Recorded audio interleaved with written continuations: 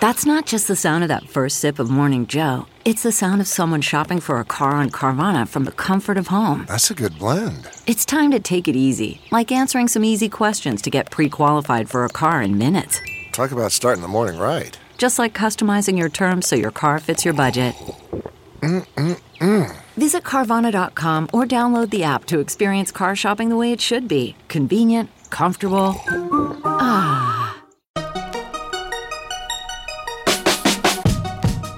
Welcome to the Tech Meme Ride Home for Tuesday, August 18th, 2020. I'm Brian McCullough. Today, Apple has chosen the tactical nuclear option in its battle with Epic Games, but Epic might rally a rebel alliance. Would Oracle buying TikTok make any sense to anyone? Uber and Lyft consider reverting to the business model they claimed they operated all along. And algorithms can be good for humanity. Here's what you missed today in the world of tech. Remember last week when Gruber was talking about how Apple had not yet gone nuclear on Epic Games, even though it could at any time? Yeah, well, this is pretty close to the nuclear option. Epic Games says Apple has informed it that all of Epic's iOS and Mac developer accounts will be terminated on August 28th. So not just Fortnite. Everything Epic does could potentially be locked out of the App Store, at least in the sense of supporting or adding new stuff. Epic has asked a court to issue a restraining order to prevent this from happening, quoting The Verge. Apple will terminate Epic's inclusion in the Apple Developer Program, a membership that's necessary to distribute apps on iOS devices or use Apple developer tools if the company does not, quote, cure your breaches to the agreement within 2 weeks, according to a letter from Apple that was shared by Epic. Epic won't be able to notarize Mac apps either, a process that could make installing Epic software more difficult or block it altogether. Apple requires that all apps are notarized before they can be run on newer versions of macOS, even if they're distributed outside the App Store. Epic has filed for a preliminary injunction against Apple, asking the court to stop the company from cutting it off. Epic says it will be, quote, irreparably harmed long before final judgment comes if it does not obtain the injunction. Quote, Apple's actions will irreparably damage Epic's reputation among Fortnite users and be catastrophic for the future of the separate Unreal Engine business, Epic writes. Epic also asks for Fortnite, with its lowered prices and alternate payment option, to be returned to the App Store. Cutting Epic out of the developer program entirely would be a significant escalation in an already high-stakes battle. The developer program is the gateway to publishing apps on Apple's platforms, and the ubiquity of Epic's Unreal Engine could lead to problems that reach far beyond Epic itself. The Unreal Engine is a hugely popular free-to-start game engine that's widely used by developers. Many games inside Apple's own Apple Arcade subscription service rely on the Unreal Engine, and theoretically, those developers would struggle to build new iOS games or create updates if Apple cuts off access to the software, end quote. Yeah, see what I mean by the nuclear option here? Apple is applying a bit of leverage itself. Okay, Epic, you think you're in control of your own destiny with Fortnite? That's fine. But we're willing to break games across the entire gaming industry just in order to get you to get in line. For its part, this is a statement Apple made to The Verge. The App Store is designed to be a safe and trusted place for users and a great business opportunity for all developers. Epic has been one of the most successful developers on the App Store, growing into a multi-billion-dollar business that reaches millions of iOS customers around the world. We very much want to keep the company as part of the Apple Developer Program and their apps on the store. The problem Epic has created for itself is one that can easily be remedied if they submit an update of their app that reverts it to comply with the guidelines they agreed to and which apply to all developers. We won't make an exception for Epic because we don't think it's right to put their business interests ahead of the guidelines that protect our customers, end quote. Meanwhile, according to the information, Epic has been reaching out to other tech companies, including Spotify, about forming some sort of alliance of companies critical of Apple's App Store policies, which I assumed was part of Epic's game plan from day one.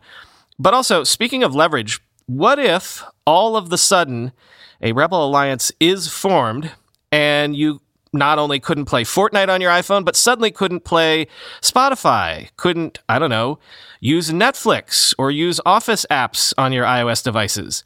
As Steve Troughton-Smith tweeted, quote, "Luckily, Apple hasn't pissed off Microsoft, Amazon, Spotify, Valve, Google, Facebook, Netflix recently. Oh. It wouldn't be hard to form a coalition if everybody wasn't so scared of how Apple would react," end quote. But here's the details from the information. Quote, "Epic has recently had preliminary discussions about the coalition with music streaming company Spotify, another well-known critic of Apple's business practices. But the music streaming company hadn't yet signed on to join it as of last week," one of the people said. The game maker also approached Sonos, the maker of connected stereo equipment, which is considering joining the group, another one of the people said. One executive at a prominent video game maker who declined to be named said he supported the goal of pressuring Apple to lower its commissions on App Store transactions.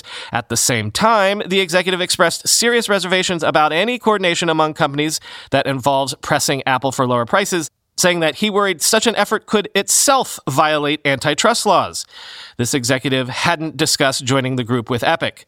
Several big tech companies also have concerns about Apple's App Store policies, but may be reluctant to join any formal group because they are facing their own antitrust probes.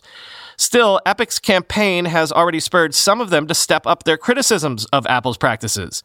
On Friday, Facebook publicly called out Apple for taking its 30% cut from a new feature that lets people host paid virtual events through the Facebook app.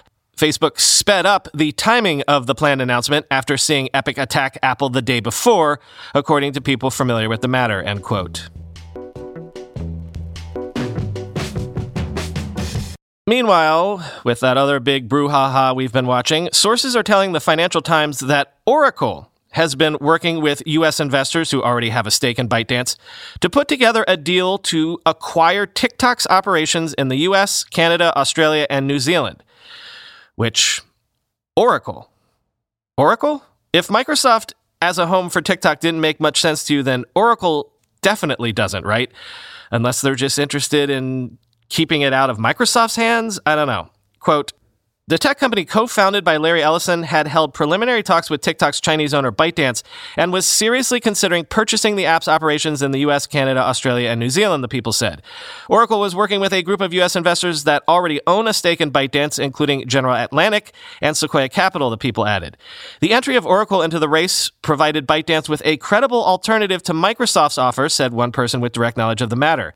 Twitter had also held early-stage talks with TikTok, but there were serious concerns about the U.S. social media group's ability to finance the deal, said people briefed about the matter, end quote. But still, Oracle. Really? As Ari Levy tweeted, "Because when I think relational databases, first thing that comes to mind is..." But as Sarah Fryer tweeted, "I did not see this coming, probably because I was thinking about business model versus politics. Oracle's Ellison has a good relationship with Trump," end quote. Yes, Larry Ellison has held fundraisers for the Trump campaign in the past, so maybe that bridge building is about to pay off in the weirdest possible way.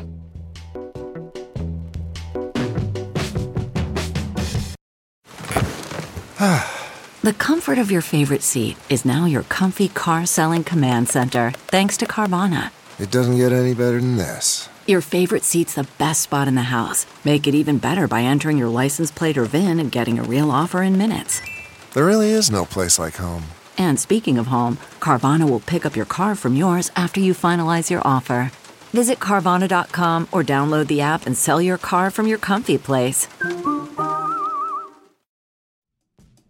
Whenever I need to do financial research for this show, for instance during tech earnings season when I have to analyze how various companies' stocks have been performing, I only ever turn to our sponsor today, Yahoo Finance. For more than 25 years, Yahoo Finance has been the brand behind every great investor. Whether you're a seasoned investor or are looking for that extra guidance, Yahoo Finance gives you all the tools and data you need in one place. They are the #1 finance destination, producing a holistic look at the financial news cycle, including breaking news, original editorial perspectives, analyst ratings, independent research, customizable charts, and so much more. Securely link your brokerage accounts for a unified view of your wealth, including 401k and other investments. A comprehensive perspective is what sets apart great investors, and it's how Yahoo Finance ensures you have the insights to look at your wealth in its entirety.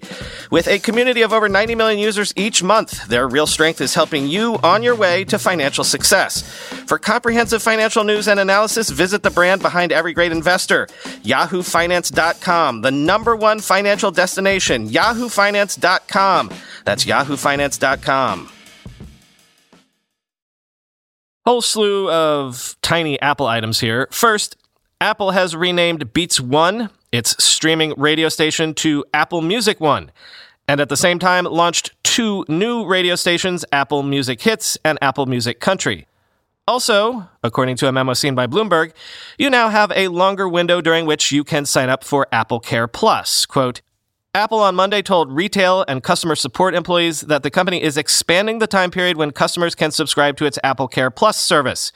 Consumers currently have a chance to sign up to the warranty and support program within 60 days of buying an Apple product. This subscription window is increasing to up to a year now in the US and Canada. This gives customers another opportunity to protect their device and have access to all the Apple Care Plus benefits, Apple wrote in a memo to staff seen by Bloomberg News. The company told employees the offer is available to customers who pay for Apple Care Plus in full versus monthly payments, or for those that subscribe via installments on the Apple Card credit card, end quote. And finally, Apple has launched its first bundle for Apple TV Plus subscribers. Now in the US only, if you are a current subscriber to Apple TV Plus, you can subscribe to CBS All Access and Showtime for $9.99 per month via Apple TV channels. A 50% savings over buying both channels separately. And both will show up conveniently as Apple TV channels inside the Apple TV framework.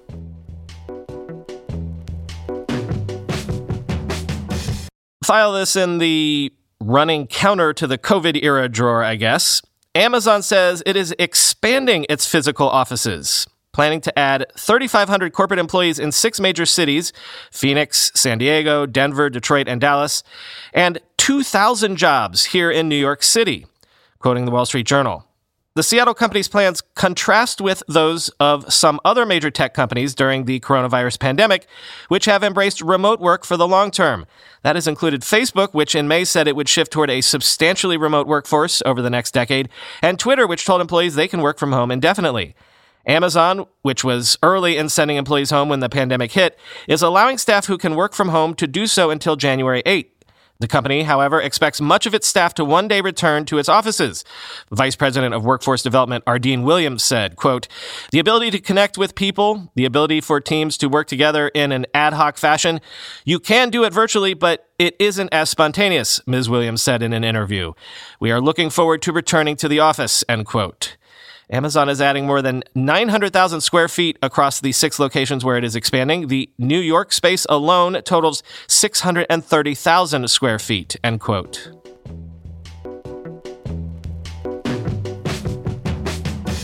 And following up on that story about California maybe finally forcing ride-hail drivers to be classified as employees, sources are telling the New York Times that Uber and Lyft are considering a franchise-like model in California, where they would license their brands to operators of vehicle fleets.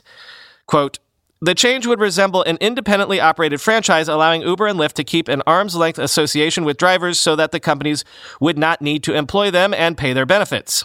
The idea would effectively be a return to the days of how groups of black cars were run. Lyft has presented the plan to its board of directors, one person said. Uber, which already works with fleet operators in Germany and Spain, is also familiar with the business model.